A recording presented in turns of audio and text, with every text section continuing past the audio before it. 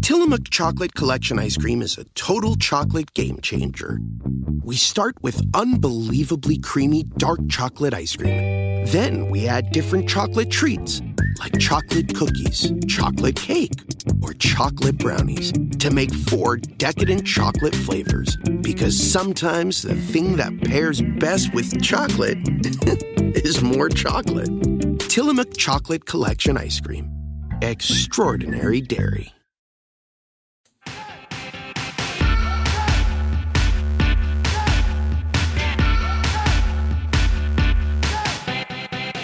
Hello and welcome to Hysteria. I'm Erin Ryan. I'm Alyssa Mastromonaco. Alyssa, I have a really important question this week. I am ready. Why are onions so fucking big? Okay, so it's very funny that you say this because I, too, have struggled with the size of onions lately. I mean, unnecessary. They're as big as my head, and you're looking at my head. They're so big.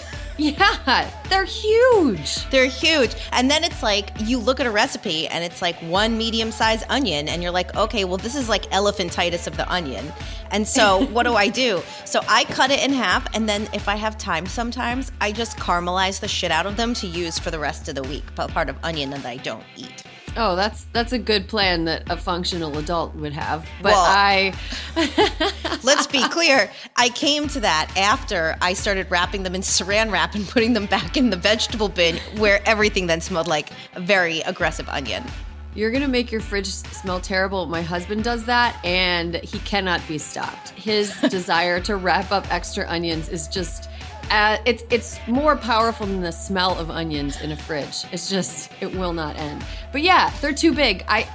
Give me a medium-sized onion. I pray for a medium-sized onion. Just one and done, you know? Yeah. Erin, we're answering the big questions this week. This week, Senator Amy Klobuchar, Representative Lauren Underwood, Alicia Menendez, and Julissa Arce joined to tackle the following questions.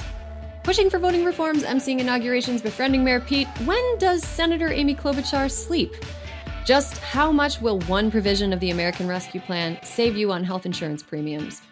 What is likability, and why can chasing it be more trouble than it's worth? And which bird would make the best neighbor?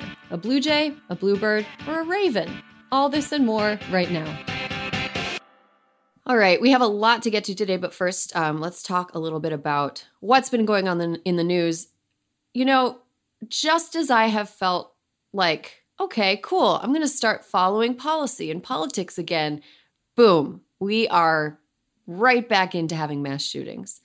Alyssa, you texted me fuck guns, right? This week, fuck guns. Guns. Yeah, you were not the only person to text me fuck guns. That's why I double checked. Yeah, I grew up with guns in my house. My dad has guns. He uses them to hunt animals that he eats legally. That's what they're used for. And I am coming to the side of fuck guns this week. Here's how I feel. Because, as you know, I'm in upstate New York. A lot of guns. When I was in high school, the first day of hunting season was an announcement akin to, hi, everyone, we know you went hunting this morning, but you got to bring your guns home at lunch. And so, true story. Oh, my God.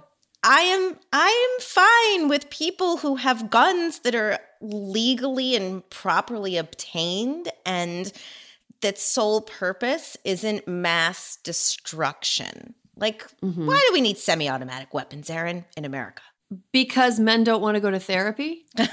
I think that's the best answer I can come up with. I think a lot about like the way that these debates go and how every time there's a mass shooting, there are people who are saying that they need guns to keep their families safe. They need to keep people safe. Guns keep us safe. If everybody just had guns, we'd be safe. Why are these people not worried about keeping people safe in literally any other context?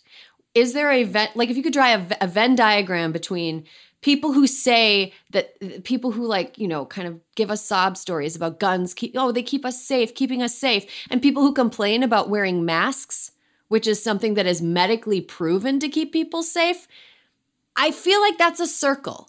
I feel like people who say that we need guns to keep people safe aren't really interested in keeping anybody safe. They're just interested in having guns. I think you might be onto something. I mean, Lauren Boebert has a whole fucking wall of guns, and she wasn't able to stop what happened in Colorado. I thought they were to keep people safe, Lauren. What were you doing with them? I know. And also, because I know very little about guns, I think it's, every terrible mass shooting in America going back to forever was done by an AR-15. Mm-hmm. Why? It seems like if we got rid of the AR-15, we'd really solve some fucking problems in this place. Yeah, it's like it's so frustrating because it is it just seems like unsolvable. So many people want to do something about this, and then we have, a Joe Manchin shaped barrier in between us and getting fucking anything done. And it's like, I mean, I almost feel like we should try to push for like trolley state level laws that say, or state constitutional amendments that say it cannot legally be more difficult to vote than it is to buy a gun. It can be more difficult to buy a gun than vote, but it can't be legally more difficult to vote than it is to buy a gun. And I guarantee you that like some shit would move around. I mean, I'm with you. And the thing that just gets me is that every time we see something like this happen, when it is the movie shooting in Aurora, when it is the grocery store shooting in Boulder, I don't know about you, I'm immediately like, it could have been anybody. We all go to the grocery store. We all go to the movie theater. Well, at least before COVID. And like, I guess I'm just curious about all the Republicans in the Senate. Like, if they've never been to a grocery store, like, are they all like, do these things that are happening just not resonate with them at all? I mean, there was a shooting that involved members of Congress just a few years ago, and Representative Steve Scalise almost died. I honestly had completely forgotten about that. There's so many of them that it's completely understandable that we would forget about these things. But it's like, I feel like I'm trying to like cook something without a really important ingredient. Can you tell I'm hungry today? I'm thinking about food. No, but I feel like when I'm trying to figure out what's going on with the gun thing, like I feel like I must be missing something because it just doesn't make sense. It just doesn't make sense to me that it's this impossible for us to get anything done. Also, like, I wish I could take a time machine and go back in time for 5 minutes and teach the founding fathers how to use a fucking comma in the Second Amendment. Because if they figured out how to use a goddamn comma, we wouldn't have these problems. That is very true. Yeah. Okay. Well, packed show. I'm sure we have more to say on guns, and we're going to do more stuff on guns inevitably because I hate to sound cynical, but I feel like this is going to happen again. Erin, 7 mass shootings in 7 days in America. So yeah, you're right. It's going to happen again, probably sooner rather than later. Yeah, and we'll be talking about it more. But in the meantime, we have some guests we need to get to, and we're going to get to talk about this with them. So let's get to it. Coming up, our interview with Senator Amy Klobuchar.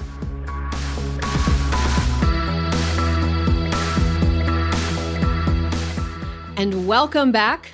Today, we are beyond excited to welcome Senator Amy Klobuchar. As we say in the Midwest, oh, for neat. You know her from her work on many Senate committees, including the powerful Senate Judiciary Committee. You know her as a presidential candidate who made the primary debates significantly more enjoyable to watch. If you're lucky enough to be from Minnesota, she's been your senator since 2007.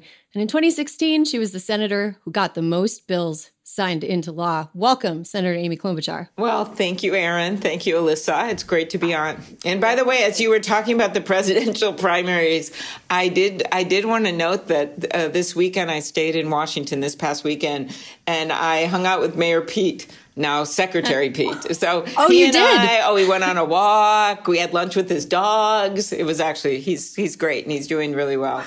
Oh, that's awesome. Did you film it to make a montage out of it? No, well, there were some people who saw us that were kind of in shock about the situation and took a few selfies. So it's been somehow, output, but it was great. I love that. I want regular updates on this friendship. This is great. Okay. No, we've gotten along for quite a while. That's great. That's great to hear. So today we're recording on a Wednesday. You came to us fresh from chairing the Senate's first hearing on the For the People Act, also known as H.R. 1.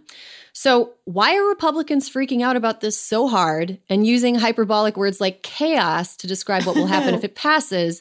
What are they so afraid of? I think that's such a great question because, come on now, these are reforms that are in place in many, many states, including a number of red states. One of the biggest states for vote by mail is Utah, not exactly a bright blue bastion of liberalism. And the point is that these are things that they're afraid of. The last election, they lost the presidential in a big way. A record number of people voted, which was just inspirational given that we were in the middle of a pandemic. So Democrats and Republicans and independents voted in record numbers. Why? Because they felt it was their constitutional duty. And here's the key. In a number of states, it became easier to vote. The pandemic pushed people to say, okay, we'll try vote by mail. States said, okay, we'll stop making people have a notary public come to their hospital room when they have COVID that they've got to have, this is a true story, someone sign an affidavit through the window of the hospital room. So all of that stuff changed. And my argument today was, so why would you close the door?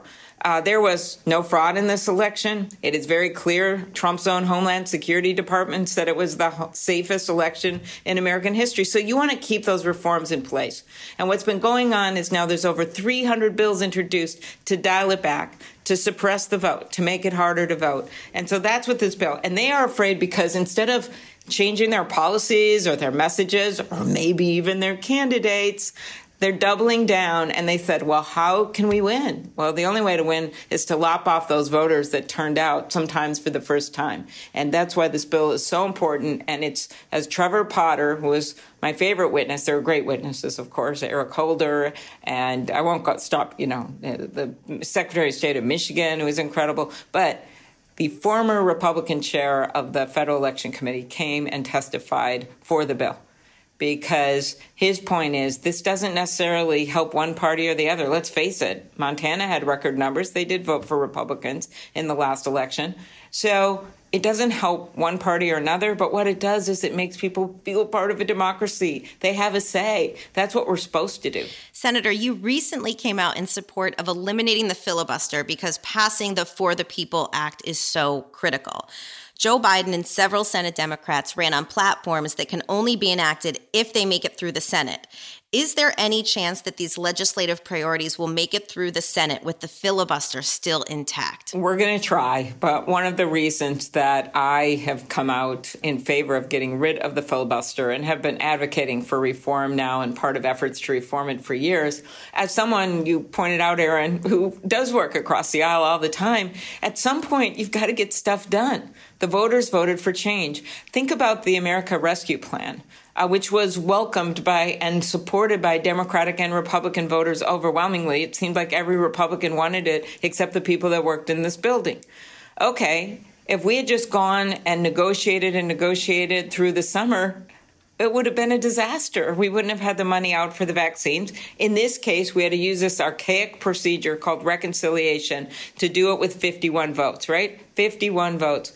Well, that's what this is about. There's other important things that we have to do that don't fit into that reconciliation box, including democracy reform, including the work that needs to be done on everything from climate change and renewable energy to the work that needs to be done on, say, given the tragedies we just saw in Colorado and what we just saw, sadly, in Atlanta, simple things like background checks. We have Republican support for background checks, but we never made it to 60 votes. So I guess we don't have something that 80% of the people in this country want to see, 90% of the people in this country. So that's my answer. Are there any colleagues in particular that you think would rather risk our democracy to hold on to the filibuster as it is? I'm not going to name any names because I think people are, I don't want to use that time-worn phrase, evolving on this issue, but I think people are starting to think, wow, even if we want to raise the minimum wage some, I'm in favor of 15, but we're not going to be able to do it if they block it. And as we push, once again, for things that the American people have been waiting for years, including help with student loans and the like, I think it's going to become very clear what we need to do. And it was Senator Warnock who I think said it best. He basically said, why are we all worried about protecting the minority rights in the U.S. Senate? instead of the minority rights of voters. And the other favorite thing he said, which I just loved, which is, to me, encapsulates this For the People bill, back to the election stuff. He said 8 words that's probably better than anything I'll say on the interview. When asked, why is this happening? He said, because some people don't want some people to vote. It's that simple. Mm-hmm. Yeah, pretty well put. So to pivot to something that you just brought up, Senator, this week, 10 people in Colorado lost their lives to gun violence. It's the 7th mass shooting in 7 days in the U.S. What should the legislative response be to this tragedy? And how did Democrats pass common sense gun legislation when Republicans are a brick wall on the issue? How did Democrats get from should to did? Well, I actually have been through on this issue the experience of going to the White House when Donald Trump was president and seated next to Mike Pence when there was that very infamous discussion that's on TV after Parkland, where President Trump, I actually have a piece of paper with hashtags, said something like 8, 9 times that he was in favor of universal background checks. He said it, okay? And then the next day he goes and meets with the NRA and changes his mind. Vice President Pence, actually, I talked to him during the meeting and after, favored doing something with those extreme risk protective orders, which could be very helpful in some cases. But that never really happened on the federal level. We have background checks, something that Senator Toomey and Senator Manchin have led on and continue to be in favor of. And again, because of the opposition from the White House and the failure to get to 60 votes, that didn't happen. These are all common sense things we could do. Assault weapon ban. My bill, which is actually could pass independently of gun legislation. Why? Because it already has in the House with 29 votes of Republicans. That's the bill that says if you have been convicted of domestic violence, right now, if it involves someone you're married to, you can't go out and get a gun.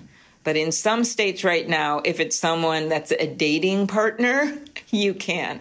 And even the Republican witnesses a few years ago at a hearing said this was a huge loophole. A conservative sheriff from Racine, Wisconsin, said that dating partners shoot just as hard and hit just as hard as married partners. And so that's in there, as well as a provision that says if you've been convicted of stalking, that you can't go out and get a gun. That's really relevant to some of the hate crimes and what we've seen with women and what's happening. And so that bill is in the Violence Against Women Act. That would be the first major piece of gun legislation to pass if we can take up the Violence Against Women Act. And given that we picked up 29 Republican votes on it, that would be a significant beginning, but certainly not an end. When you look at the background check, high-risk provisions we could do, and some of the other very good, sensible ideas that are out there, including an assault weapon ban. And now to another bill you've introduced, the Competition and Antitrust Law Enforcement Reform Act. Which you really know how to pick up a discussion, Alyssa. Let me tell you, that is designed to reform antitrust laws. It's a very complicated and often hard to follow issue if you're not already familiar with the language. Can you break down the issue and what you're seeking to reform when it comes to antitrust laws, and how does this affect everyday Americans? So if you wonder why your cable prices have been so high for so long, why don't you look at if there's competition or not?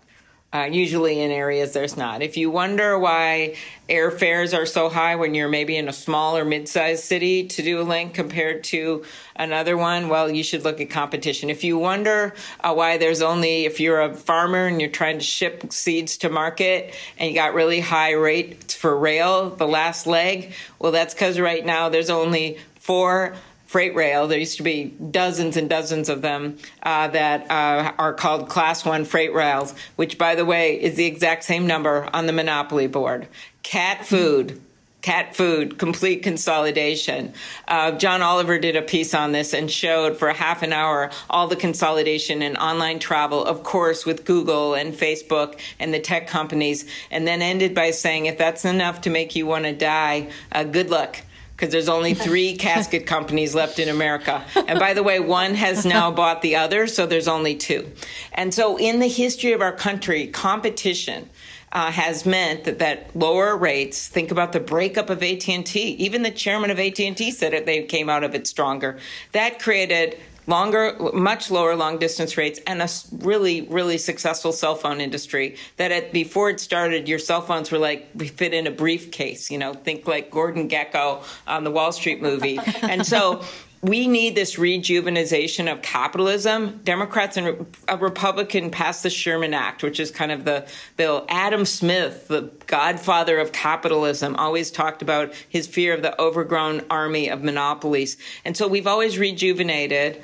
And this is a time to do it. When we've got these gateway tech companies, Google literally and Facebook were willing to hold an entire country, the country of Australia, hostage because they didn't want to pay for news content. And they literally could say, we're going to leave, and then you won't really have anyone. That's what monopolies do. And so there are so many exciting things we can do. And I'll just put the main things. And this one has huge bipartisan support. It's Klobuchar Grassley. Get some more funding to the agencies. You can't take on the biggest companies in the world with duct tape and Band-Aids. The Trump administration actually, at the very end, Commissioner Simon of the FTC and Macon Delrahim at the Department of Justice brought these suits against Google and Facebook. They did the right thing, but now we have to continue them on. So there's bipartisan support to change some fee structures on big mergers, and it wouldn't be taxpayer money to fund these agencies. Big deal. That's the first most bipartisan thing.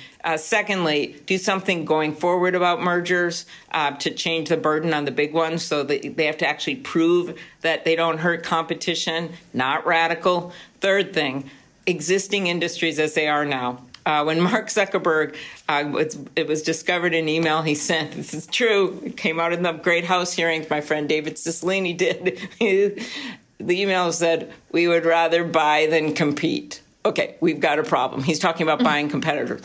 When he said, these companies may be nascent now, I'm paraphrasing this, they may be nascent now, but, they are in our brand and they have their own brand and they could become very disruptive to us. That's what tech is supposed to do. It's supposed to disrupt things. You're supposed to have competition. So when you look at the industries as they are now, just like they did with AT&T, but much more sophisticated now, you can make it easier to get the data, to look at the industries, and to start these investigations and potentially break them up. But there's other things you can do as well.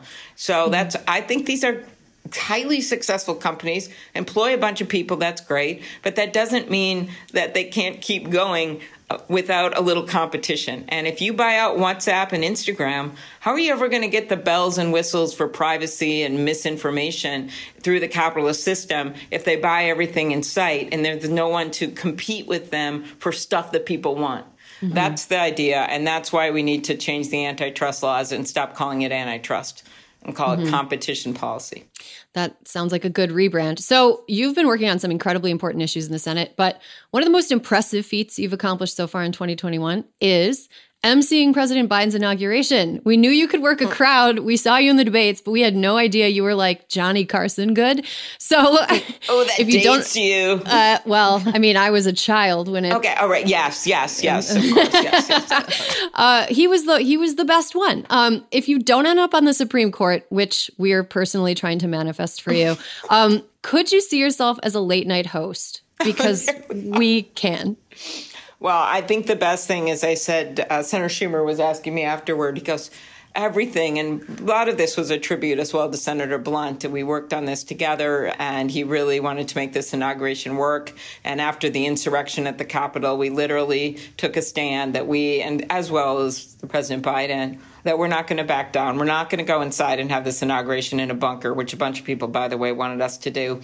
We're going to reclaim that platform at the very place where the spray paint was still, you could see it at the bottom of the columns where we were standing, at the same place where we had makeshift windows because the people who are trying to undermine our democracy deliberately picked that place because they knew that's where the inauguration was, and we were going to reclaim it. So for me, this was the moment, as I said that day, under that beautiful blue sky with a little Minnesota Minnesota snow when I walked in, is that this is a moment where we are going to pick ourselves up and dust our democracy and move forward as we always do, one nation under God, indivisible, with liberty and justice for all. And that was an amazing moment. I literally felt, as did everyone there, this sense of liberation. The fact that former President Bush was there along with former President Obama and Clinton. The fact that Vice President Pence was there along with a number of Supreme Court justices. Everyone knew what their job was today, and that was to take back our country. And in addition to that, so Schumer says, well, did anything go wrong? I'm like, yeah, one thing went really wrong. And he goes, what? I go, well, when I got there, Lady Gaga and I were wearing the same dress. And then I had to change. No, not really. And then meeting Amanda Gorman and Lady Gaga was an amazing part of the day as well. Amanda Gorman, that was like spiritual, magical when she took the stage with that poem. And I don't know how many times the inauguration has ended with a poem, because sometimes you're like, ugh. But it really is something that I don't think people will ever forget who watched it for the rest of their lives. Well, Senator Klobuchar, thank you so much for your time. And also on behalf of Twins fans everywhere, I would like to, I wish the Minnesota Twins a great season this year. That's nice. Thank you. Yeah, I will be cheering for them. I've been ever since I was a child. I was at the 91 I was World there when Series they won one of the World Series, so that was okay. It was a while ago, but was it 91 or 87? I was there in the 87. Thunderdome, the old Metrodome. Yeah, and if you remember, I wrote a book on the building of the Metrodome. It was my college senior essay. And I love that. That's maybe the most Minnesotan thing I've antitrust. But yeah, so I did that. Yes, and so I was there. And what was funny about the Metrodome, of course, Billy Martin, the former general manager of the Yankees, called it the most abominable park in baseball, but that's because they lost in it. But because the balls, it was kind of hard to see them sometimes because of the white ceiling. And they always said you couldn't wear a pointed hat at the top of the thing because it might go through. But anyway, it might have been a hometown advantage because we seem to have won both World Series when we had the hometown advantage. Look, we'll get it back. We'll get it back at Target Field. I believe we can. Senator, thank you so much. Okay. This was a lot of fun. Thank you. Thanks, Senator. Bye. We'll be right back. And after the break, our interview with Representative Lauren Underwood.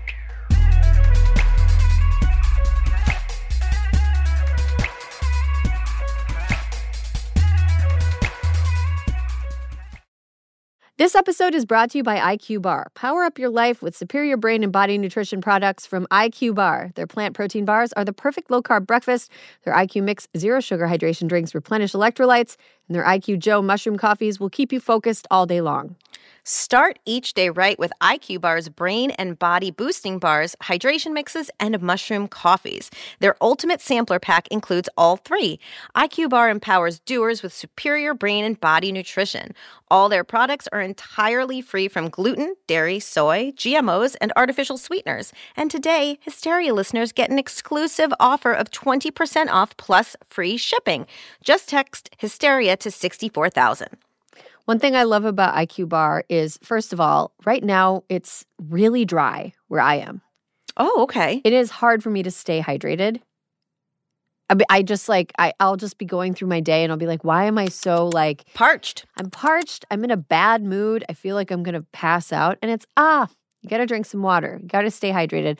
I really like their IQ Mix zero sugar hydration drinks because it allows me to rehydrate myself at a time when I feel like the atmosphere is trying to take all my moisture away. Well, and sometimes you need more than just water. Sometimes you need more than just water. I also love IQ Bars because I love a portable breakfast. I love a grab-and-go breakfast, no dishes. Love something I can walk around holding and eating. I like something I can eat in my car without endangering the lives of me and every other motorist on the road. A breakfast burrito, not the safest thing to eat behind the wheel. IQ Bar, go ahead and do it. Good for you. Great ingredients. Helps you stay focused and alert throughout the day. And and you don't have to dirty any dishes. Refuel smarter with IQ Bar's Ultimate Sampler Pack.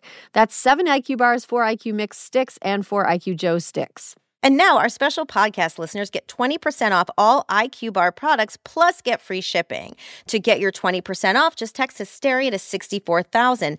Get your discount. Text Hysteria to 64,000. That's HYSTERIA to 64,000. Message and data rates may apply. See terms for details.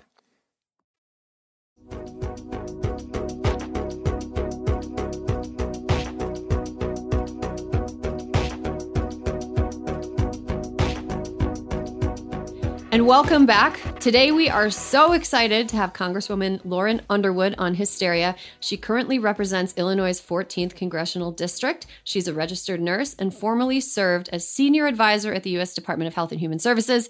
She is the first millennial to represent her district. Yay, millennials. And the youngest African-American woman ever to serve in the House of Representatives. Welcome, Lauren Underwood. Well, thank you. I'm so excited to be with you today.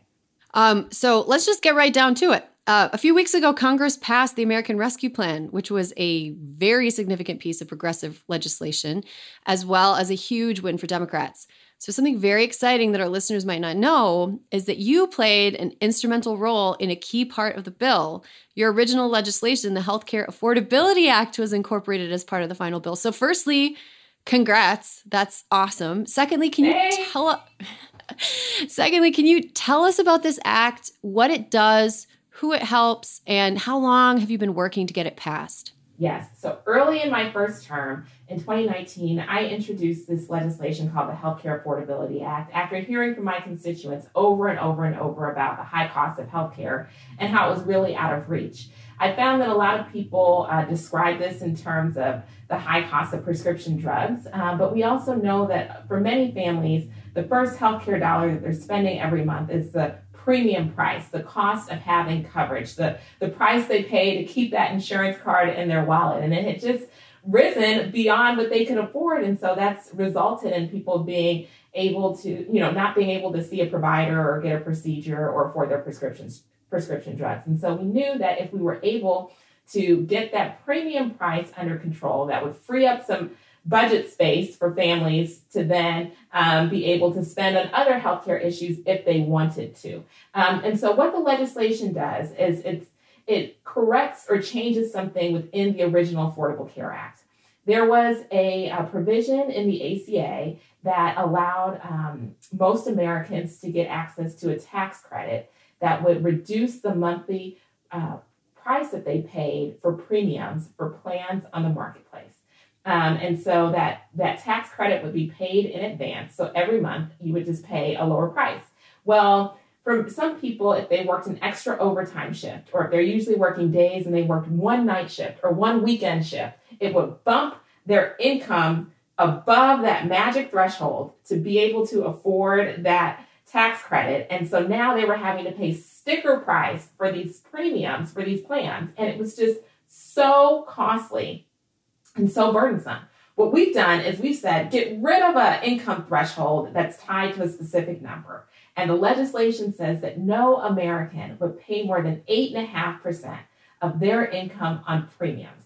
This is important because in my community, families have been paying up to 25% of their income on premiums. So we're talking about savings of thousands of dollars per month for some people. And we've been working on this. It passed out of the House last summer, but obviously Mitch McConnell, being Mitch McConnell, didn't take it up in the Senate. And so we brought the bill back early this term, and President Biden believed in it, and it was included in the American Rescue Plan for 2 years, which is so powerful. So now we have open enrollment, which means that if you are uninsured, if you have coverage, but it's not affordable, or you're just looking at your options, you can go on healthcare.gov right now and you can check out the plans that are available to you and check out the pricing, knowing that you have the option for this lower cost coverage. And these are for silver level plans. These are good coverage. These are not like the high deductible plans that, people don't want. This is the good stuff. And hopefully it makes a big difference. We're expecting to see many fewer uninsured Americans, especially in a pandemic. It's important that people have health care. Absolutely. And talking about healthcare, before your career in Congress, you were a nurse turned health policy expert. Can you talk a little bit about how your medical background has informed your journey and your political priorities? Well, I am so proud to be a nurse, and there's actually 3 nurses in Congress, and we're all Black women. And, it's been fun to work with my colleagues in the House on these issues that are so important, right? How do we protect the health and well-being of the American people and break down barriers for them to get the coverage that they need to live healthy, well lives? My work as a nurse has really informed my belief that healthcare is a human right. And that belief has been foundational to literally everything that I've been doing throughout my career, trying to increase access to quality, affordable healthcare. Okay, so your district is overwhelmingly white and very suburban. Trump won by 4 points in 2016, Biden by 2 points in 2020. How did you win over a politically mercurial voting group?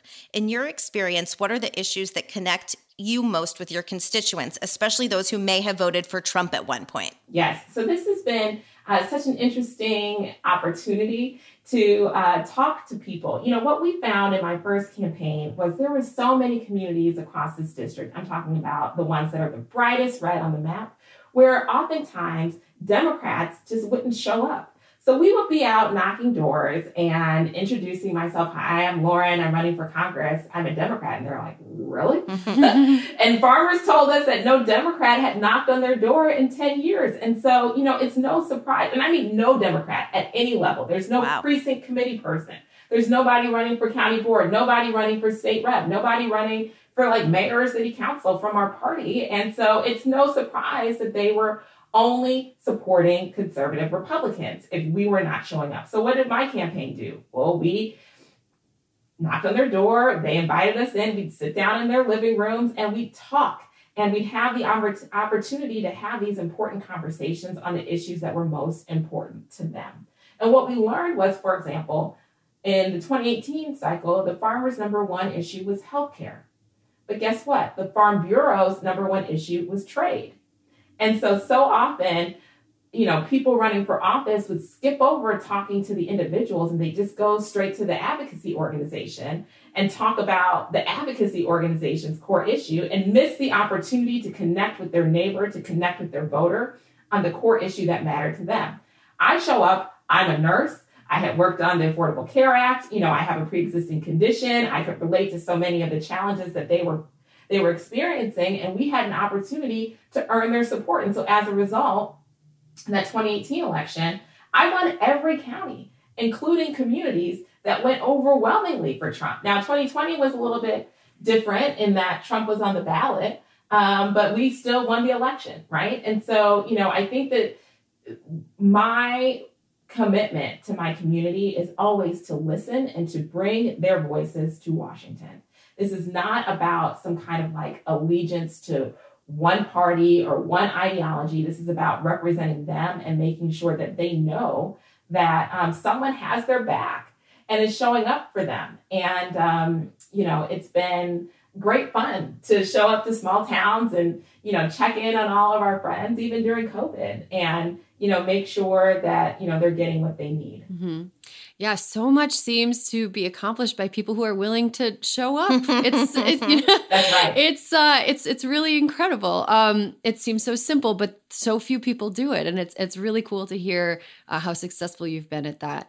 Something I was unaware of before, up until we did some research, is that your 2020 Republican opponent Jim Oberweis is still fighting the results of the election.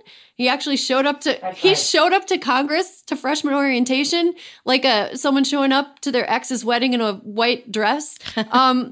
Now, is this a delusion that only a man could carry out? And how do you handle a situation like that? It's really disappointing that this Trump mindset of, not acknowledging defeat has really bled into a local race like ours, a down ballot race like ours, and it's so damaging long-term to our democracy. One of the early lessons that I learned in youth sports in Naperville, Illinois, where I live right now, is how to say good game after a match when you lost. I played basketball with the YMCA, and if we lost a game, you went down the line to your opponents and you said, good game. And it's just so disappointing that my opponent in this race is not willing to do that. Here, listen, it took about 10 days for our race to be called in November after the election. He wasn't satisfied with that outcome, so he immediately requested a recount.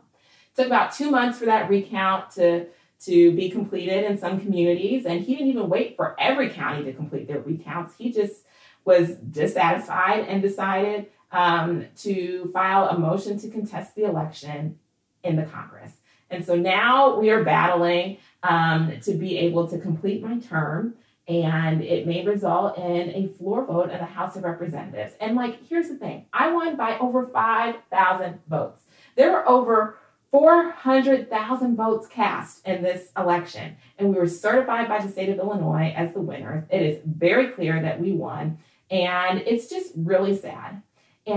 He is trying to undermine the will of the voters, and Illinoisans should know that, and we will be victorious. Mm-hmm. Gosh, that is well, we are victorious. I will say, and we will be victorious in this challenge. I mean, what? That is so much just wasted energy. Just something. It's just a complete lost cause. I am so sorry that you're going through that, but I'm glad that you seem confident that everything's going to turn out okay. It's just an annoying thing. So we like to close on a light note. Okay. So you're from Illinois, a state that I have a soft spot for. What is your favorite thing as a native of Naperville? What's your favorite thing about Illinois? And what's a hidden gem that you would show a visitor to your state? Okay. Well, my favorite thing are the people. Folks here are so nice. And one of my favorite things to do is just to go to one of our super targets and get a nice parking spot right up on the store because that's accessible to us. And then you walk through the store and you just chat with people in the Target. And people are, so friendly and nice. And, I just ask them, what's going on with their lives and whatever. And this is sort of how I check in with the community as well. But, people are kind and generous and thoughtful, and they care about their neighbors and have a real sense of a community spirit, which I think is beautiful. And it's my honor to be their voice in Congress.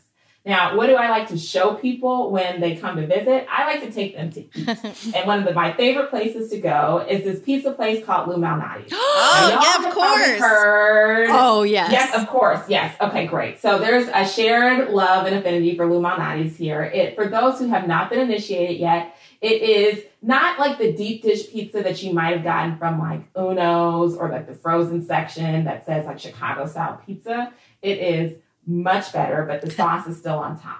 It is delicious. I will go to Lou Malnati's any day of the week with anybody who wants to come to the Chicago suburbs. And then after you have your pizza fix, we got to go straight to Portillo's for the cheese fries. Yes, right? And if you want to do a double dose of meat gluttony, you could get all kinds of Chicago-style treats from Portillo's as well. When I lived in Chicago, there was a Portillo's 2 blocks away, and it was responsible for an extra pant size. Oh my gosh. Absolutely. So good. When I lived in Chicago, there was a hearty Lou Malnati's versus Giordano's war, and I was always on team Lou Malnati's. I just think the sauce tastes better. The sauce does taste better. That's exactly true. Oh my gosh. I've been hungry since we started recording, Representative Underwood, and now I am hungrier. I really want a pile of meat on some bread from Portillo's.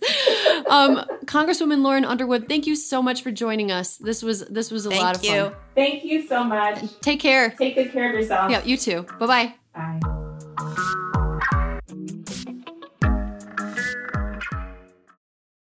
As a chef and a restaurant owner, I'm as meticulous about my cookware as I am about my ingredients. That's why I love Made in Cookware. Each pan they make isn't just designed to perform, it's crafted to last. As a mom, I love that I can trust Made in. It's made from the world's finest materials, so I can feel good about what I'm feeding my family. I'm Chef Brooke Williamson, and I use Made in Cookware.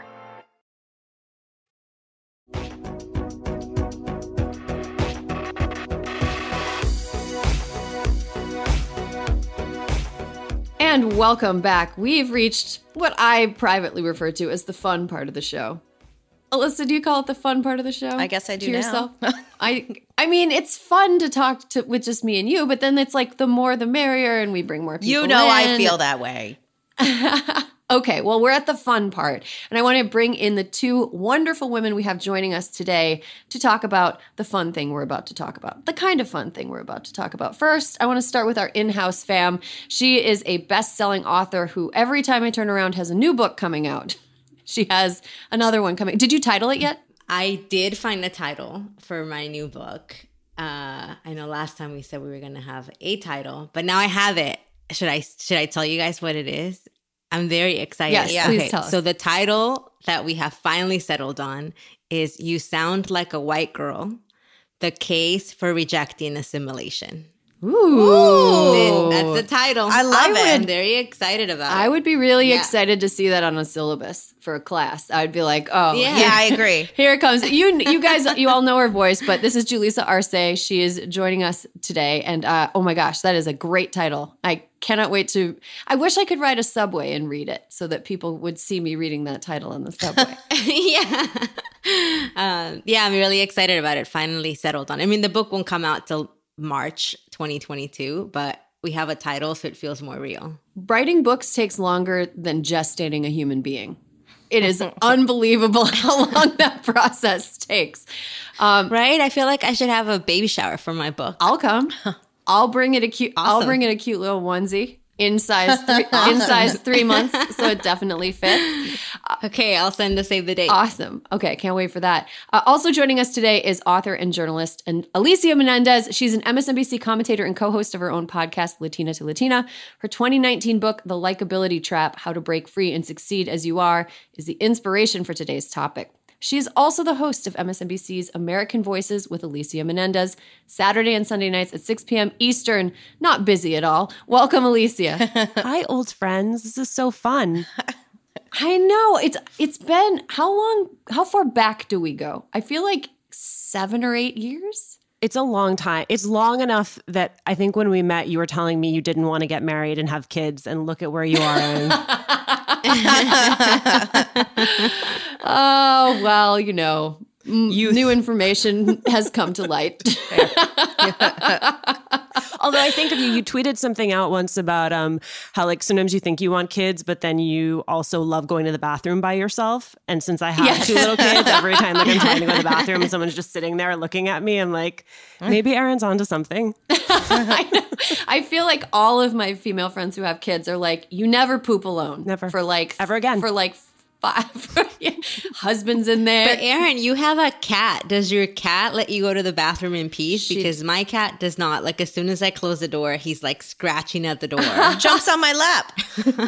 Oh my God. No, Eleanor leaves me alone when I'm in the bathroom, but that's the only time she leaves me alone. Like she sleeps on my pillow with my head. Like she's out of hand. She has no sense of boundaries. Okay, so I want to get started on this topic today because I could talk about my cat for like hours, but I'm not going to do that because I think I would get in trouble with Crooked Media. I want to talk about the question of likability. Like, what is it? How hard are we working for it? How unfair is it? And are there some people who actually should be trying harder to be more likable? Because the answer to that is yes, and we will get to that in a little bit. But Alicia, I want to start with you since you wrote a book on this topic.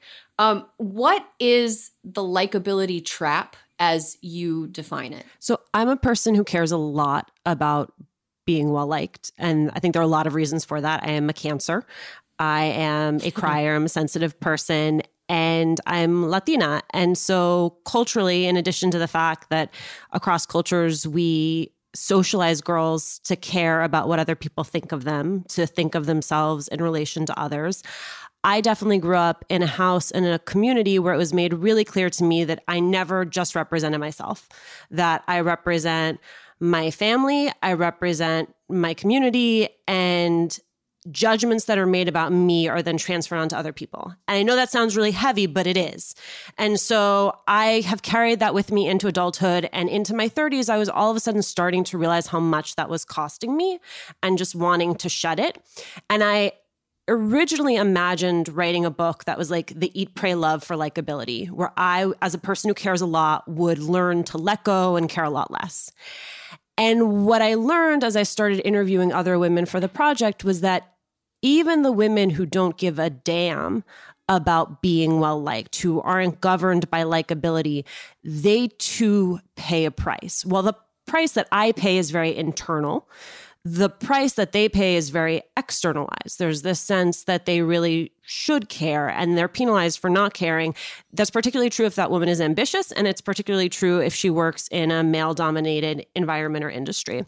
And so that core question became much more interesting to me, right? Why do we demand of women that we should care? Knowing that it sets up a number of traps for them. It sets up this trap that they can either be perceived as warm and likable, or they can be perceived as competent. They can either be perceived as a lady or they can be perceived as a leader, but there's almost no way to be a likable lady leader. There's the success likability penalty, which, you know, you've either watched Sheryl Sandberg's TED Talk or you've skimmed her book. I once got in a long, 45-minute argument with a friend about Lean In, at which point I was like, did you actually read Lean In? And she was like, no. I'm like, well, you have very strong opinions about it for someone who never read it. But, you know, she brought to light this idea that the more successful a woman becomes, the less other people like her, just because we're so unaccustomed to seeing successful women that when we do, we think, wow, there must be something wrong with her that she was able to become that successful. She must have done something nefarious in order to become that successful. And then there's this idea that right now, especially, I think it's come out of Silicon Valley, this idea of authentic leadership, of like showing up as you are. And one, I am not sure we want everyone coming to work as their full, unfiltered selves. I think that's like a joke, but I also think that, you know, Julissa, I would love to hear your thoughts on this. Like, I think that is really only feels safe for people who are assumed to be competent and powerful, meaning it's really only meant for cis, straight, white men, right? That it's like, you do you show up in your entirety. But for the rest of us, it always feels like there's a little bit of a gamble, like we could be rocking the boat. One thing I heard from a lot of women of color is that by identifying problems at work, they often became the problem at work. And so to me, it's like, it's not just this one-time choice. Do I want to be successful or do I want to be likable? It is all these micro choices that women are making from the beginning of their career to the end of their career, sometimes multiple times in a day. How hard do I want to push back on this? How much of a fuss do I want to make about this?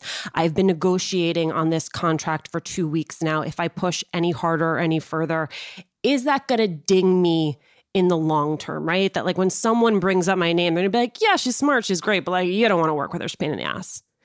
And that I think that's really real. Like, I think Instagram has sort of made us believe like, do you, and don't care what they think about it. But it's like, no, like those penalties and those traps are out there. It's just a question of whether or not we're willing to be honest about them. Right. And that do you and don't care what anyone thinks about you is always accompanied by a very flattering photo of the person who wants you to not care. Like, oh, okay. You want us to not care and also want us to notice that you don't have any pores on your face. Yeah, I noticed you don't care enough that you're really showing off your bone structure right now. Julissa, you brought this up, like social media playing a role in falling into this kind of likability chase. I would love to hear your thoughts on that. Yeah. So a couple of things. I was thinking about how, you know, because I don't have a boss anymore. Like when I worked on Wall Street, a lot of what Alicia was saying about not being able to be your full self because it has real consequences, right? And so I just thought, okay, now I don't have a boss. I don't have colleagues. I don't have coworkers. Like I'm my own boss and I can be myself and I don't have to worry about all of the things I worried about before. And what's funny now with Instagram is that I feel like my followers in some ways can have become my boss, you know, like it's all these thousands of people that I've never met in my entire life. But what one of them sends me a message about something they didn't like or something I got wrong, like it really bothers me. And I wish that it didn't. I wish that I didn't care what they said or what they thought. But I think it's because I care so much about the community that I serve that when I feel like I'm failing them, I just feel like the stakes are even higher than when I was displeasing my boss on Wall Street. You know, it's become so much more. And then at the same time, I try to remind myself that these are people I do not know in real life. These are people that also do not know my life in real life, right? So one very, very quick example. I've talked about how I recently bought a house with my husband. Which, congrats. Oh my gosh, that's so awesome. Thank you very much. It's my new display behind me.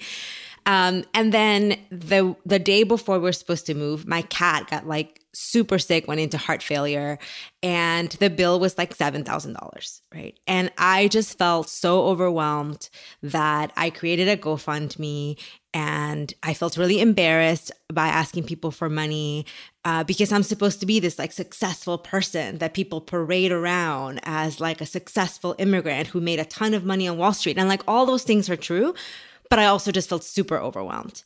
And everybody, you know, tons of people gave. Thank you to everybody who gave $10, $5. They were like, thank you so much for allowing us to help you. And I was like, oh my God, I did the right thing.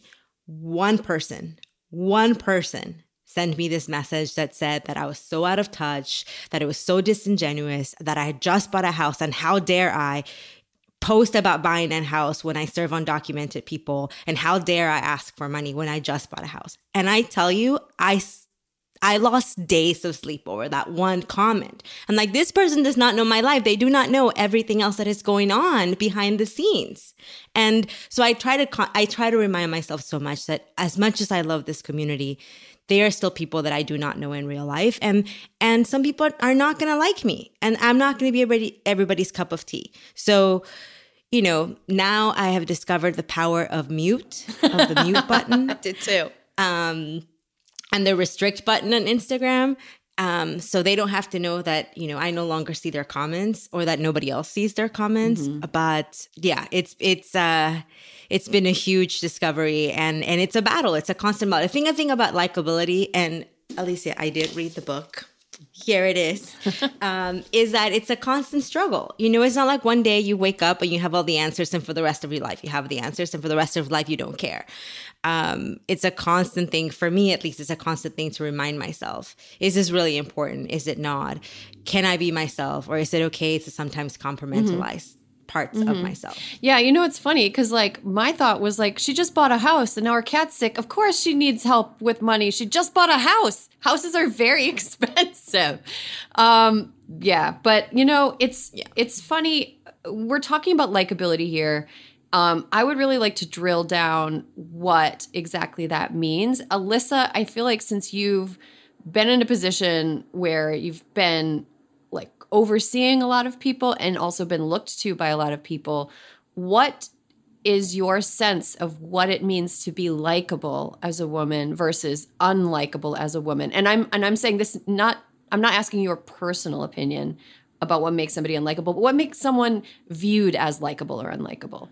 Someone is likable if they get you the answer you want. It may not be the right answer. It's the answer you want, quickly, efficiently, with a smile, with no complaining, with no let's see what else, with no personal opinion. Just, you know, it is, to me, that is the one of the worst experiences I ever had, because I don't know, I'm a little bit like Janet from Another Planet. It's like I was very lucky and easy to get along with people in my first couple of jobs, and then I started working for Barack Obama, who is very easy to get along with. But the campaign started with all these new people.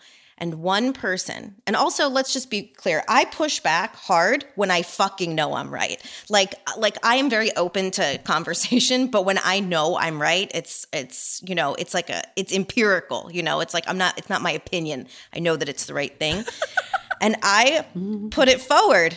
And this person, who was older than I was, but I had done more presidential campaigns than he had, was like, you know, you've really got to be careful. Because if you keep doing what you just did, people are going to think you're a bitch and they're not going to want to work with you. And I was like, what? And the best part is, wait, Alyssa, I bet he thought legitimately he was being helpful. Oh, yeah. He was giving me good fucking advice. It was like for my long-term success, you know?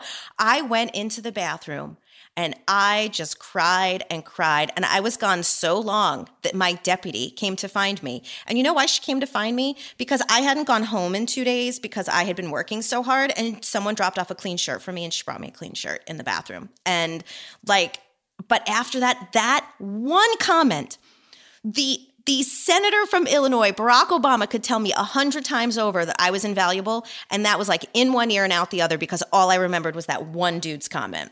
Mm-hmm. Yeah, it's like the negative comments about us being unlikable feel stickier than the ones about us doing good jobs sometimes. Which it is. And you know the one thing too, that a lot of this also, there's like a common thread, is like the benefit of the doubt. You know, like the fact that when someone says something, I always kind of give them the benefit of the doubt. I was like, all right, well, let's think about that for a minute before I'm like, you're a bitch and no one's ever going to want to work with you again. But whether it's comments like that comment, Julissa, that you got on Instagram, it's like, why wouldn't that person give you the benefit of the doubt?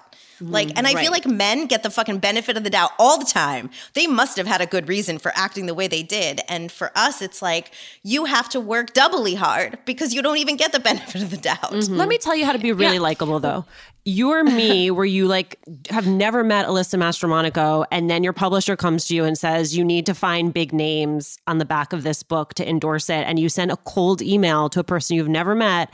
And that person, Alyssa Mastromonaco, writes back in like 5 minutes and says, yeah, I got you. Just here's my address. Send it to me. So Alyssa, thank you so much for showing up for me at a moment when, because it wasn't just that you said yes, it was that you said yes so effusively, because there were a lot of people who said no. And that really hurt my feelings. What? Because because that's the thing. People are busy. Like, that's the other thing, is like sometimes on the flip side of this conversation is sometimes it has nothing to do with you, right? Like sometimes it's just like sometimes it is true. It's not you, it's me. I mean, I've been that person during this pandemic where I'm like, I'm sorry I ignored your email 3 times. I'm literally under a pile of children and clothes and work that I will not be able to dig myself out from for like a year. But also, Alicia, the book, when I got it and I read it, I was like, I wish that I had this so many years ago, because you think it's you. You know what I mean? You think it's like everybody else pleases people easily and I'm working really hard at it. And I feel really like I'm failing when I haven't. And it's not. It's pretty pervasive. Yeah, and I think even what Julissa shared there is also really common and is a thing that people are embarrassed to articulate. To say that I'm trying to show up as my full self on social media, but like I notice you, Erin, like you're a very irreverent person. So around your wedding, I watched you struggle with how to share those pictures and caption them in a way that both felt authentic to you, which was not schmaltzy, but also, you know, you were happy and you wanted to share that happiness. And it's like, how I didn't get married like as a joke. I got married for real. Like, yeah, I mean, I think that's really, really a good point. Another thing that just listening to everybody and their input here, I feel like we are kind of raised to view every interaction that we have as like the result of it. We're supposed to think, okay, did they like me? Did they not like me? Like after every single interaction, we're supposed to question it. And the reality is, like Julissa implied, you know, a lot of times things don't really have anything to do with you. Like most of the way other people treat you is all about what's going on in their own lives. It's not about whether or not they like you. And, you know, I was just thinking about that famous Amy Poehler quote from when she was in the SNL writer's room and she was making some like potty humor jokes. And there was another male writer in the room who was like, I don't like it when you do that. And she goes, I don't care if you like it. And then I was thinking about the Tina Fey, Amy Poehler thing about, you know what? Bitches get shit done. We're bitches. Yeah, she's a bitch. I'm a bitch. I was wondering, you know, if we have reached an almost bitch tipping point where it's more okay than it's ever been before for a woman to exhibit bitch-like qualities. I mean bitch like pushy, aggressive, assertive, no time to hem and haw. I don't mean bitch like the way that John Cornyn is a bitch. I mean it like assertive. I don't know. Julissa, have you noticed a change in what's acceptable in terms of like pushiness among women? Yeah. First of all, I have to remember that bitch, the tipping point. What was that? The bitch tip. Because that's going to be my next book bitch title. tipping point. Just let me blurb it. Let me blurb it. This is an environment of support. I will add a blurb to the bitch tipping point. That was amazing. So I think, one of the things about Alicia's book that really struck with me was this idea that, Alicia, when you started writing this book, you thought, how do I care less, right? How do I care less about being likable? But then realizing that it's actually this like structural systems that sort of make it impossible for women to get out of these traps of, okay, I'm likable, but then I'm being viewed as a pushover. Or Erin, to your point, like now I can show up as being more assertive, but still being viewed as aggressive. And particularly as a woman of color, when I show up as an assertive person, I am often viewed as threatening. That's right. And if you're a Black woman, that's even more the case, that you really can't show up to be more assertive. But I do think that the shift is happening not so much in the systems that are in place, but that we as women are realizing that that we have to. For our own selves, for our careers, for our desires, for our goals, for our ambitions, to be more assertive and to show up those quote unquote bitch qualities, because I think we're starting to recognize that if we want to get things done, we can't just sit in the background and expect those things to happen, right? That we have to like take charge of our own lives if we want to make those happen. And, I think that for me, at least, like I try to be very conscious of this. Well, what is the price I might pay for this, right? What is the consequence of this? And then sort of weighing the consequences versus the reward. And sometimes the reward is just my ears can stop being pinned to my shoulders, right? Sometimes the reward is my back isn't going to go out because I have held all of this in, right? Sometimes the reward is that, and that's a reward big enough for me. Yeah, that's a really interesting way to put it, because the consequence of actually stepping up and pressing against that likability expectation is something that I don't think men have to worry about. Like, we're told over and over again, like, go negotiate, girl, like you ask for what you're worth. And it's like, yeah, sometimes that backfires. Like, there's a reason that a lot of us are scared of that, because we all have that one anecdotal story of somebody who tried, you might have 99 stories of someone negotiating and everything was fine and nobody made a big deal. But that one anecdotal story of somebody negotiating and having like a job offer rescinded is like enough to like scare me off doing, pushback stuff. Alyssa, you and I have talked about this before. I will say, sorry, can I say just one quick thing? Yeah. I will say one thing. I never have a problem asking for money. In terms of like asking for more money or asking for what I'm worth or asking for a raise or asking, to be paid for things that I feel like I should be paid for. To your point though, there's probably places that I no longer get work from because they probably think I'm always asking for more money, but that's okay, because there are other places that are going to be willing to say, yes, we're going to pay you what you think you're worth. Totally. I think that it makes it the stakes are a little higher when you don't have as like broad a base of places that you can go to. Like if you're just getting started out, if you're somebody who, absolutely, yeah, it's a lot more daunting, I think. So I wanted to talk about like things that we have done to try to be more likable, for the better or for the worst. Alyssa, can you think of something that sticks out to you as something that was particularly ill-advised that you did to try to make people like you more? You guys, I hate to tell you this, I'm like very likable. I'm just kidding. I mean, you are America's soulmate. America's soulmate is a nickname I gave you, and we've made merch out of it. That's how much people agree. Is there merch? You know what it is? I am just, I will say that in the years when you sort of professionally are becoming who you are and really in the workforce, I was in the political equivalent of like romper room. And I mean that in the best way. Like it was like, say how you feel. It's like if I started to say something and someone talked over me, like Barack Obama just didn't let it happen. And when you see that happening, you then get more comfortable being like, no, you're not going to talk over me and my idea matters. But no, at one point when, like Barack Obama likes sports. And at one point I was like, should I try to like sports too so that everyone includes me in the conversation? And there was actually a woman that I knew that did this and I found her repellent. But I was like, you know what? I'm going to try it. But then I decided instead of talking about, so we're actually on Marine One.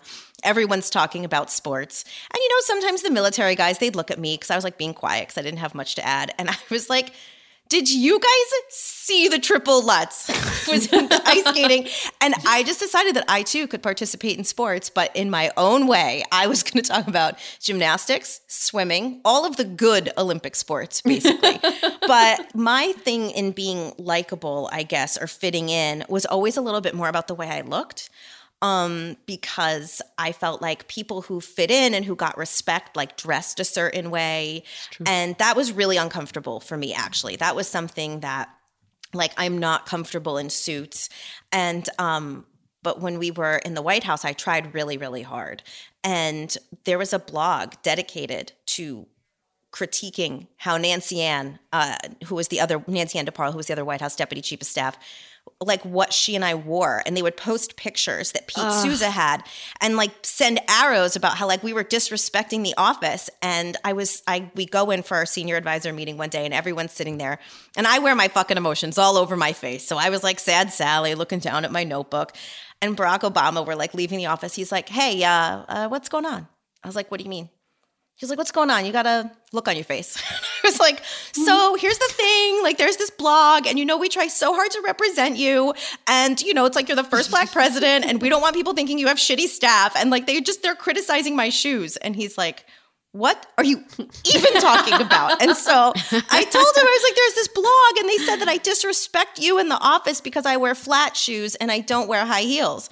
He's like, why do you wear flat shoes? I'm like, because you're all gazelles and I can't keep up if I wear high heels. He's like, then what do you care what these stupid people on, what is it called, a blog? Like, what do you care what they think? I was like, okay. But so that's a very long way of saying that I was lucky because the reinforcement from the person at the top was, you be you.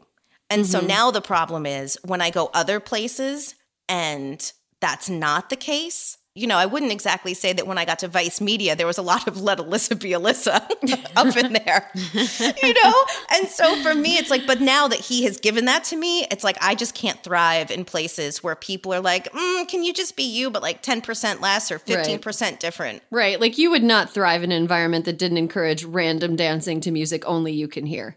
Right? Exactly. Okay. One of my favorite. I walk in and they're just a bunch of narcs that hate weed. It's going to be a problem. One of my favorite memories of Alyssa was at a sound check for a live show. And I looked over at her and she was just dancing alone to music that was not playing anywhere except Alyssa's head. It was pretty funny. Alicia, I wonder, since you're somebody who is like a admitted person who pursues being liked or has pursued being liked, what is something you look back on that you did that you're like, God, I tried really hard and it wasn't great? Yeah, I mean, my hands are sweating because my childhood is like a cornucopia of shame memories around this. I remember, I guess it was like the 90s. Do you remember how, at least where I grew up, like putting your hair back with like Dep gel in a bun was like the look for a while? And were you in New Jersey? Jersey. Yeah, okay. I grew up in New Jersey. And I remember this girl, Tate, she like came over and she whispered in my ear and she's like, Joel says you should wear your hair in a ponytail because it looks better in a ponytail than in a bun. And I just like died. I died that people were looking at me. I died that people were talking about me. I probably like missed a math class because I was thinking so much about all of this and like also what those things really meant and what they signaled. And then the way this has shown up for me more as an adult and at work and like that I've really had to grapple with is I want to be easy breezy. I want to be one of those people who's like, no, you do it the way you think is best. And then you bring it to me. And then the person brings it to me. I'm like, well, this is all wrong. And so it's like I'm attempting to be easy. And in my attempt to be easy, I actually end up being more difficult. Like I make everyone's life more difficult by not being really clear about what I want, what I need, what my expectations are. Because I could give that person some direction and then we would both actually start in a better place. And so I've had to learn how to break that pattern of like in my desire to make things easy, in my desire to be well-liked, actually just making things much, much messier. Julissa, same question for you. What's something that you've tried to do to be likable that you were like, that was not very good? I try to sound like a white girl. When though? Was that a Goldman or when was that? No, that was like immigrant 11-year-old Julissa would like stand in front of a mirror and imagine a white girl speaking back to her and wanting to sound, wanting to have the confidence that the white girls at my school had. Ultimately that's what it was. It wasn't like this conscious, like, I want to sound like a white girl. Not when I was 11, I didn't know that, right? It's like only looking back on it.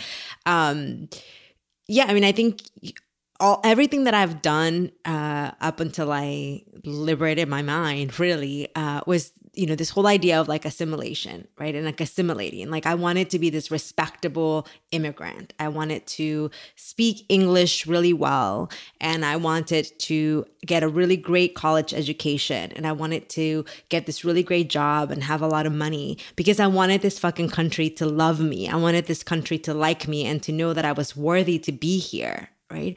That's more like the heavy, big stuff, right? Of like, and I think that so many immigrants and people of color unconsciously or consciously do that. Like we're always trying to be or fit into this model or this mold of what we think is acceptable. I was thinking about, Alicia, something that you said in your book about whether companies, I just like this person, like hiring decisions come down to, I just like this person and what inherent bias there is on there. And I was thinking about this Tokyo test. I'm sure you guys have heard about it, like in interviews, or at least it was like maybe it was like a Wall Street thing where we would say, does this person pass the Tokyo test? And that test was, would I want to sit next to this person on a flight to Tokyo, right? Would I like sitting next to this person? And then when it comes down to though, is like, who are these white men who, golf every weekend, who went to Ivy League schools? Like who are they gonna want to talk to on a flight to Tokyo? Probably not someone like me, because I don't know anything about golf. I don't know anything about squash or, sailing. Like those aren't my things. But Alicia, something that you said about liking sports, like I am fortunate that I really did like sports, but that really was my way in to like a lot of these conversations and being liked. But it was something that I flaunted more, like every Monday I would come in talking about the Sunday football game or like college football, or basketball, or like I would probably overdo it because I wanted to be in, I wanted to be in with the boys, and that was my way in. It's really interesting, Julissa, that you bring up assimilation. And I don't want to make a one-to-one comparison between like people trying to fit into the upper class and people trying to fit into a country that they're new to. But I do think that there's some commonalities between that. For sure. I think one thing that kind of struck a chord with me was like the way you spoke. And I never had to deal with a language barrier, but I did used to have an accent that was a little bit more pronounced, like a little bit more Minnesotan, kind of more like that. All for neat. But like a thing that I did when I went to college, and I know that I did this, I must have done it, is that I like tried to turn off the weird words, the weird ways that I would say things that would like draw attention to me. Like I still can't say the word bagel without thinking about it because I like bagel. Bagel. I can't. I have to like think. But it's like learning how to say the right things. I remember trying to learn about things that I absolutely didn't give a shit about, like pop culture wise. Did not give a shit about like some things that I felt like I had to learn about in order to fit in. But the dumbest thing I ever did, the stupidest thing I ever did to try to fit in was when I was in college, which was a fragile time for my self-esteem, I got blonde highlights. Which is so bad when you have hair that's very, very dark. It just like your hair will break. It is such a bad idea. I got blonde highlights because I thought it would make me look like cooler. I also used to use a tanning bed because I thought it would make me like kind of, it was the early 2000s. People were tanning. People smelled like burned skin all the time.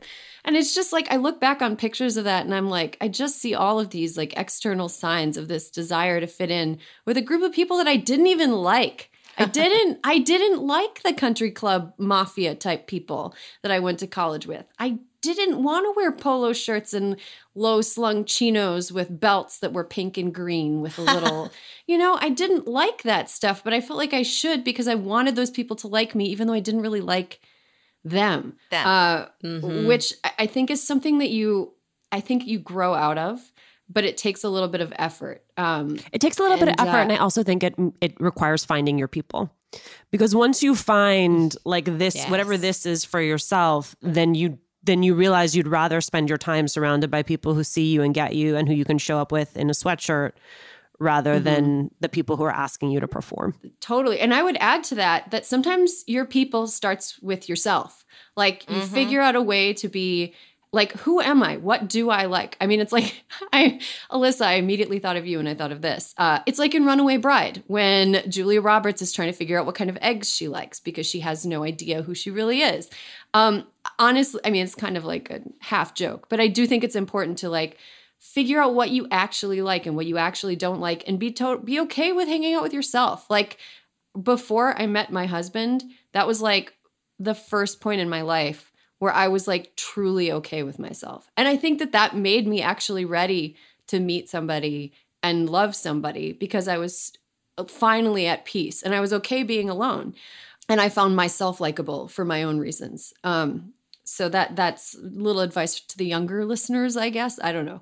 I mean, I'm constantly dumbfounded that people don't like me because I think I'm like the coolest. I'm like, I like me. I love me. I'm fucking cool as shit. I mean, get with the program, everybody. I agree. I can't disagree with that whatsoever. Julissa is a goddamn delight. Although I will say, just a complete. I will say, there is that one time where I wore my pearl necklace on Tucker Carlson. What? And because I just wanted to be, again, this respectable immigrant. Like I wasn't showing up to Tucker Carlson wearing my big hoop earrings. I still wanted to be like, and one of my friends actually called me out on it. They like found this picture from like 3 years ago because I no longer do Tucker Carlson. I've learned my lesson. But my friend called me out. They were like, look at Julissa with her little pearls on Tucker Carlson. Still want I was like, oh my God, how do I scrub that from the internet forever? The proper thing to wear would have been pearls with a bow tie attached to them if you're going to go on Tucker Carlson. Funnily enough, one place where unlikable women have really thrived in recent years is fiction. We love fake unlikable women. We love the fake unlikable women in Succession. Who doesn't love Shiv? She's really, really terrible, and I love the shit out of her. I care a lot. There's all of these shows with like deeply flawed, unlikable women, but they're fake. Does this actually make it more acceptable for real women to act in unlikable ways, or does portraying unlikable women on this sort of like pedestal of entertainment, does it just kind of pathologize it and make it more silly? Like, here's an example. Like the Real Housewives, for example. All of them are very unlikable. And that's like the whole point of the show. It's like, check out these unlikable women doing mean things to each other. Do you think that having them be on TV like makes us take them more seriously as business people? Or do you think that it makes us just see them as a spectacle? What I find intriguing is that people are being able to go into rooms and to sell shows that have unlikable women. Like that to me is more of the tell, because I still think you can like to consume a person who you wouldn't want to work with or to be around, right? Like there's a differential there. But for the longest time, I was hearing from writers and creators in Hollywood that the minute they would reference what would be perceived as an unlikable character, a female characteristic, executives were just like, no, the audience won't like her. You'll alienate the audience. And that it was a non-starter. And I remember Mindy Kaling telling me, it's like, but she's relatable. Like, it's relatable. What she's doing is relatable. And that actually creates more connectivity with the audience than whether or not you like her. Right? If you understand why she would do something, even if you judge her for doing it, like that creates commonality. I also, I'm going to just take this to say something I want to make sure, because I think it fits in this conversation in a way it doesn't in others, is I was really struck during this past presidential election when all of those women's names were being put in contention for VP, that in years past, what we would have seen is women demurring and being like, oh, like, I'm just so happy to be thought of, or no, I haven't heard anything. Like, it would be an honor, but I'm not. I'm pretty sure it started with Stacey Abrams saying like, yes, I would like the position and let me read you the qualifications that would make me an excellent candidate. And that then they all started to do the same. And what was so powerful to me about it was that it then didn't mean there was any room to be like, well, that's the Stacey Abrams tactic, but over here is the Val Demings tactic. It's just like, no. Like, get comfortable with a bunch of women, largely women of color across the board, saying that they want to be vice president and that they have all of these good reasons why they ought to be vice president. That to me was like a seismic shift where the next time we have a woman or a person of color up for anything, it just like, it liberates all of us to be like, yeah, I want that. Which has ordinarily been seen as such an unsavory thing to do. Yeah, it's very much like Red Rover, Red Rover. It's like if you're just one running across trying to break the chain, it's going to be really hard. Everybody's going to be concentrating on like trying to figure out ways that you don't fit or it doesn't work. But if there's like 10 people Red Rovering over in the search for a VP, it's like you can't. I feel like a critical media can't focus on anybody in particular, because everybody has the freedom to want it in the way that they're free to want it. Okay, so let's talk quickly about our fictional favorite unlikable women. Julissa, I'm going to start with you. Who are some like non-real women who are deeply unlikable who you just can't get enough of? I wrote some of them down. The mother of dragons. Ooh. And that's not her fault. I'm still so mad about Game of Thrones. Fiona from Shameless. I mean, my God, couldn't she learn a lesson? Is it Carrie from Sex and the City? Carrie? Is it yes. Carrie? Carrie from Sex and... Carrie? Yes, Carrie from Sex and the City. I mean, she just self-sabotages so much, but I just cannot get enough of her. Like, also a narcissist. She is also a narcissist. Yes. And you know what? When I was younger, like in my 20s and a hot mess, I saw so much of myself in her. I loved her. I was like, oh my God, I feel your struggle. Somebody else understands my struggle. And now, you know... Now as a damn near 40-year-old woman, I'm like, oh my God, like no wonder all my relationships ended in fucking disaster. Like I was so fucked up. And this is going to be controversial because I actually think that Selena, the series, is very important for the Latino community. And I've said as much. This is not a critique on the series. This is just Selena. This is just me imagining the real Selena and then this like small version of Selena, but I still can't get enough. Like I can't wait for the second season to come out in May. So there you go. Those are some. Yeah. My favorite fake, flawed female character over the last few years, and I've talked about this book on this podcast. It's a book that came out last year called Luster by a writer named Raven Leilani, and it's her first novel, and it is about the main character is named Edie, and she's like 23, and she is a young Black woman who's got a lot of like personal vices, who gets into a relationship with a white man who is married and in an open marriage.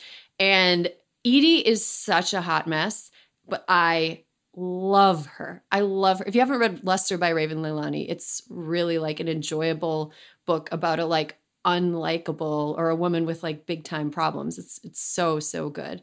Alyssa, who are your favorite fake unlikable women? So I realized this was actually a very easy question for me because I identified this in myself. I guess it was beginning of pandemic One of my favorite shows that was ever on television was The Affair, which was on Showtime. Oh, I loved that show. Okay. Well, Maura Tierney and Ruth Wilson, Allison and Helen, are two of the most unlikable, like every decision they make is fucked up. Everything is fucking wrong with them, and I can't get enough. Like at one point you're like, okay, is Cole really the victim in all this? It's like, it was really, the two of them, to me, I loved it. I thought it was liberating. I fucking think it's one of the best finales that was ever on television. But yeah, those two, there's not a lot to like about either one of them, but I love them so much. Yeah, that was a good show. That was a lot of fun. A lot of good Montauk footage, too. Good Montauk footage, good reasons to hate rich white people. I mean, it's like the whole thing. Alicia, why don't you bring us on? What are your favorite fake unlikable women? One of my best friends from high school, Avani Doshi, wrote a book that just got shortlisted for the Booker, and it was incredible. It's called Burnt Sugar, and it's about this woman living in modern-day India, and her mother, with whom she has a very fraught relationship, develops dementia. And I will just say she is short of fully sympathetic to her mother. And it is just such an honest and raw portrayal of a mother-daughter dynamic. And like, it's hard to be a caretaker. And it would have been really easy to write a really pat book about, how much she loved her mother and to make it uncomplicated. But it's really complicated and unflinching. And there are times where it's uncomfortable and you're not sure if you're like flipping the pages to get through it faster because you want to find out what happens. You want to like get through this awkward encounter. But it was just so you're like, but you also, even if you haven't lived through that specifically, you're like, I know what it is like to have feelings inside myself that I am uncomfortable with or that I wish I didn't have because I am judging myself for not being always the most generous or the most magnanimous. And so it's like sometimes fun to see a little bit of that in someone else. It takes a kind of bravery to write characters that are people as they are instead of people as we wish they were, because it feels very exposing. Like, you can't write a character that you don't, you can't write a character trait that you don't kind of know deep down inside. And to write a character like that takes like unbelievable bravery. And when you read a lot of scripts, you start realizing how often people walk up to that line, but then don't want to cross it, right? Where like they reveal just enough to be like, oh, like that's uncomfortable, but like not really to like plumb the depths of the discomfort or the grossness. And it's like, it's jumping over that line. They're like, well, you went there, you did it. Right. Yeah. Well, I dream of a day when more people are like brave enough to step over that line, because it is very frustrating when you're like, almost okay. And then what? And then what? And then what? Because sometimes like seeing that other people acknowledge some little ugly or unlikable part of yourself, quote unquote, ugly or unlikable part of yourself, makes you feel like less of a bad person to just like live with that, like have your own little Babadook in your understairs carriage of your emotions or whatever. Like, like it's more comfortable to live with it in reality than it is to live in denial. Okay, guys, we have to take a quick break. I think that we've all established that we are all deeply likable people and have never done anything wrong, and everyone should be our friends. Let's take a quick break. When we come back, we're going to do Sanity Corner.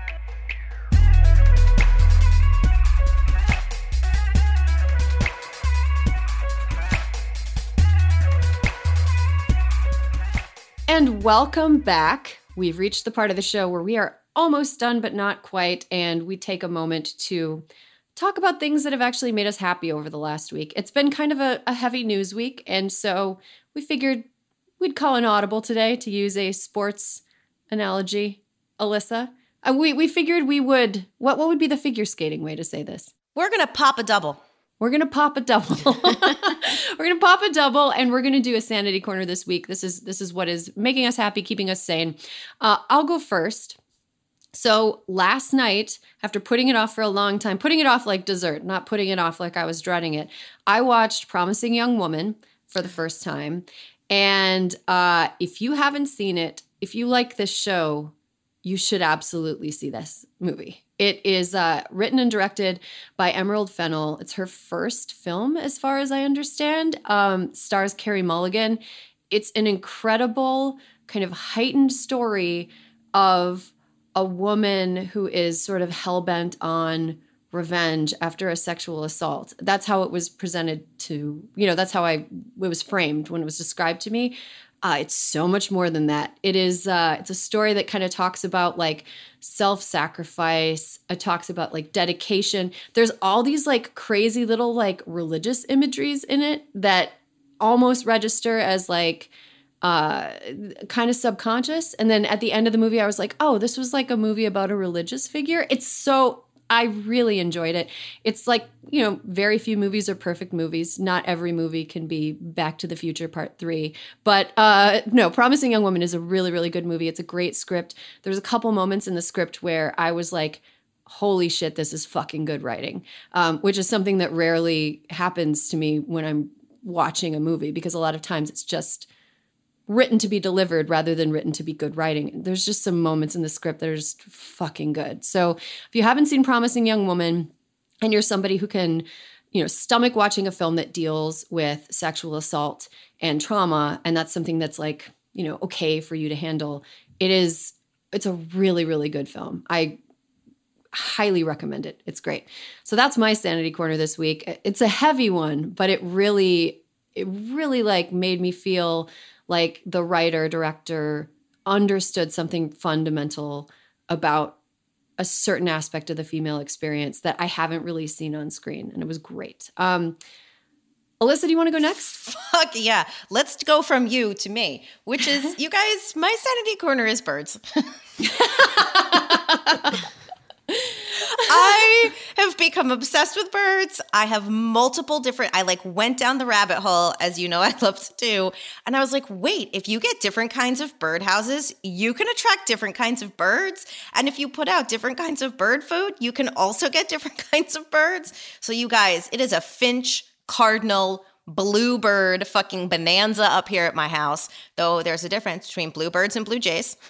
Yes. And so anyway, I look outside and there's like yellow birds in the trees. I'm like, God, I'm fucking on my game right now. So anyway, it's so dreary and dark and brown. Alicia, you just go ahead and wipe those eyes from the laughter. It's like that time. This is my least favorite time of year where it's like fake spring and then it's cold and like there's not snow that makes it look nice. It just looks like tundra. So the birds are giving me an immense amount of joy. And when we are done here, I have to go refill my feeders. Oh, you know what the difference between blue jays and bluebirds are as a member of the National Audubon Society? Yes, I know you are.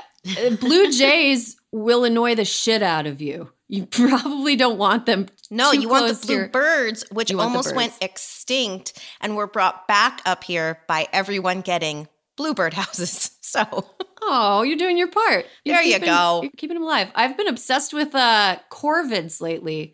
Corvids are Whoa. crows, ravens, like that family of birds. Because caw. yeah, because they're super smart and they can like learn to talk.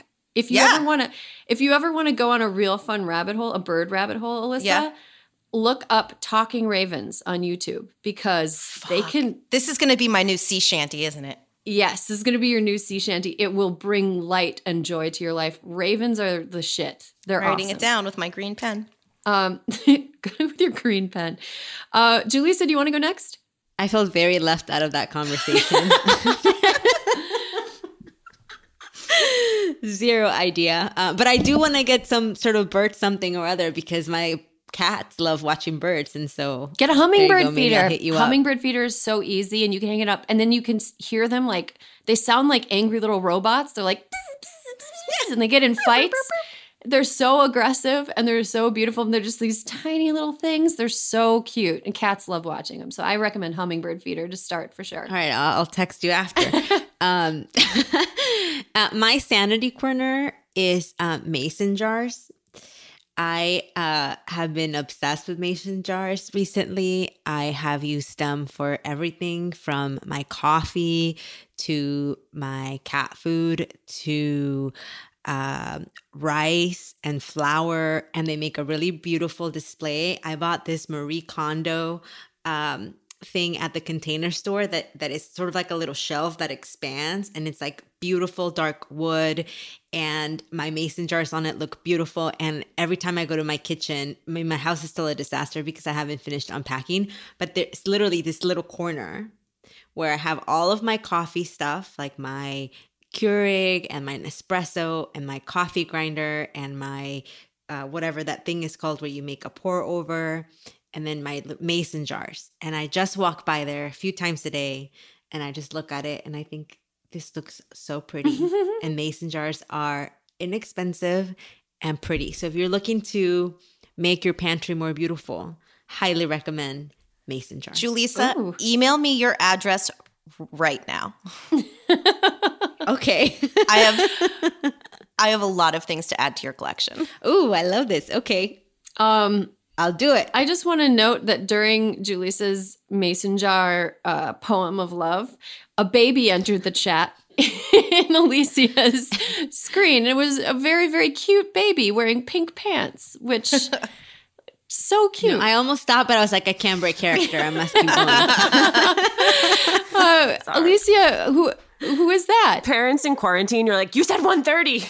Like, wrap it up. That's my baby. That's the youngest of my two daughters. That's Felly.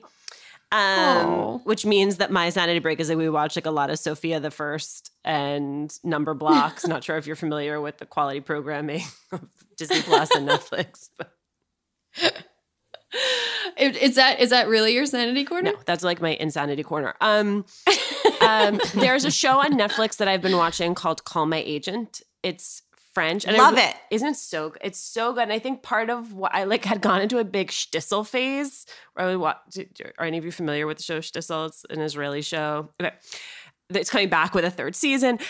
Is that I've been watching these shows where I don't speak the language that is spoken, so I have to watch. Like, I can't second screen it on my phone because then I just have totally missed what's happening. Like, my husband tends to sit next to me and do work while I'm watching. He's like, nothing ever happens on this show. I'm like, because you don't speak French. Like, how would you know what is or isn't happening on the show? But it's about a talent agency in Paris, and there's every episode there's like an actual French actor or actress who's on the show. And like, as someone who is adjacent to that universe, I think it's just so... It's like really smart. They talk about like ageism, and it's very funny. Like, don't let me make it unfunny, but like in the midst of all of this humor, it also tackles some things that make it feel a little meatier. It's very engaging. Yeah, it's really good. You're so right about the subtitles thing, because I cannot resist the call of the second screen unless I'm forced to. We've been watching Dark, this German show that's like kind of like German Stranger Things. I don't really want to give too much of it away. It's a sort of like what the fuck kind of a show.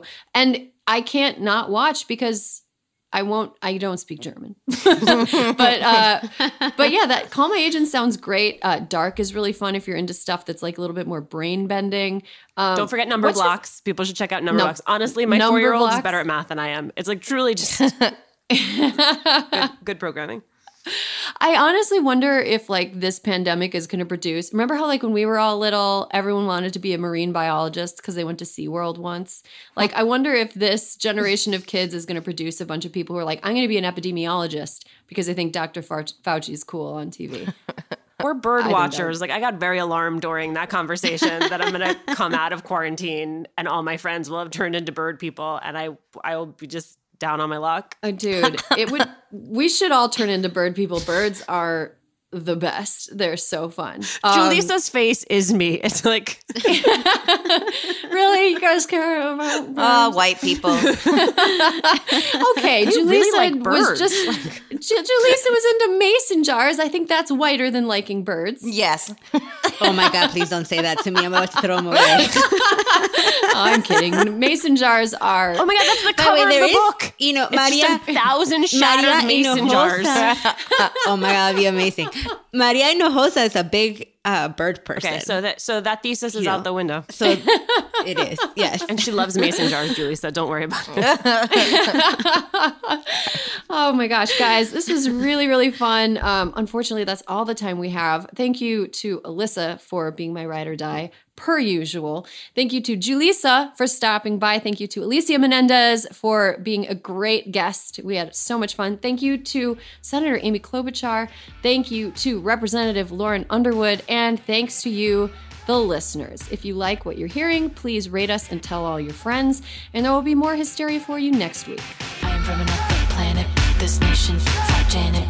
But these girls gotta fan it. Y2K email. Hysteria is a Crooked Media production. Caroline Rustin is our producer. Our executive producer is me, Erin Ryan. Alyssa Mastromonaco is our co-producer, and Brian Semmel is our associate producer. Kyle Seglin is our sound engineer, and our editor is Sarah Gibalaska and the folks at Chapter 4. Our digital team is Nar Melkonian and Matt DeGroot. Thank you to Juliet Beckstrand for production support every week.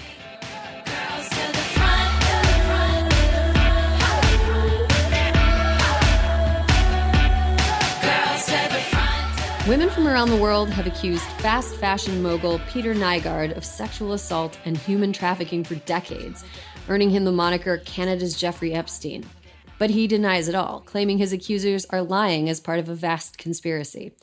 Evil by Design from CBC Podcasts and the Fifth Estate asks, who are the women and men who have stepped forward, and which systems failed them? You can listen to Evil by Design wherever you get your podcasts. When Tillamook ice cream beckons you to the freezer aisle, which irresistibly creamy flavor do you choose? While you're thinking, try not to fuck up the glass. Tillamook ice cream. Extraordinary dairy.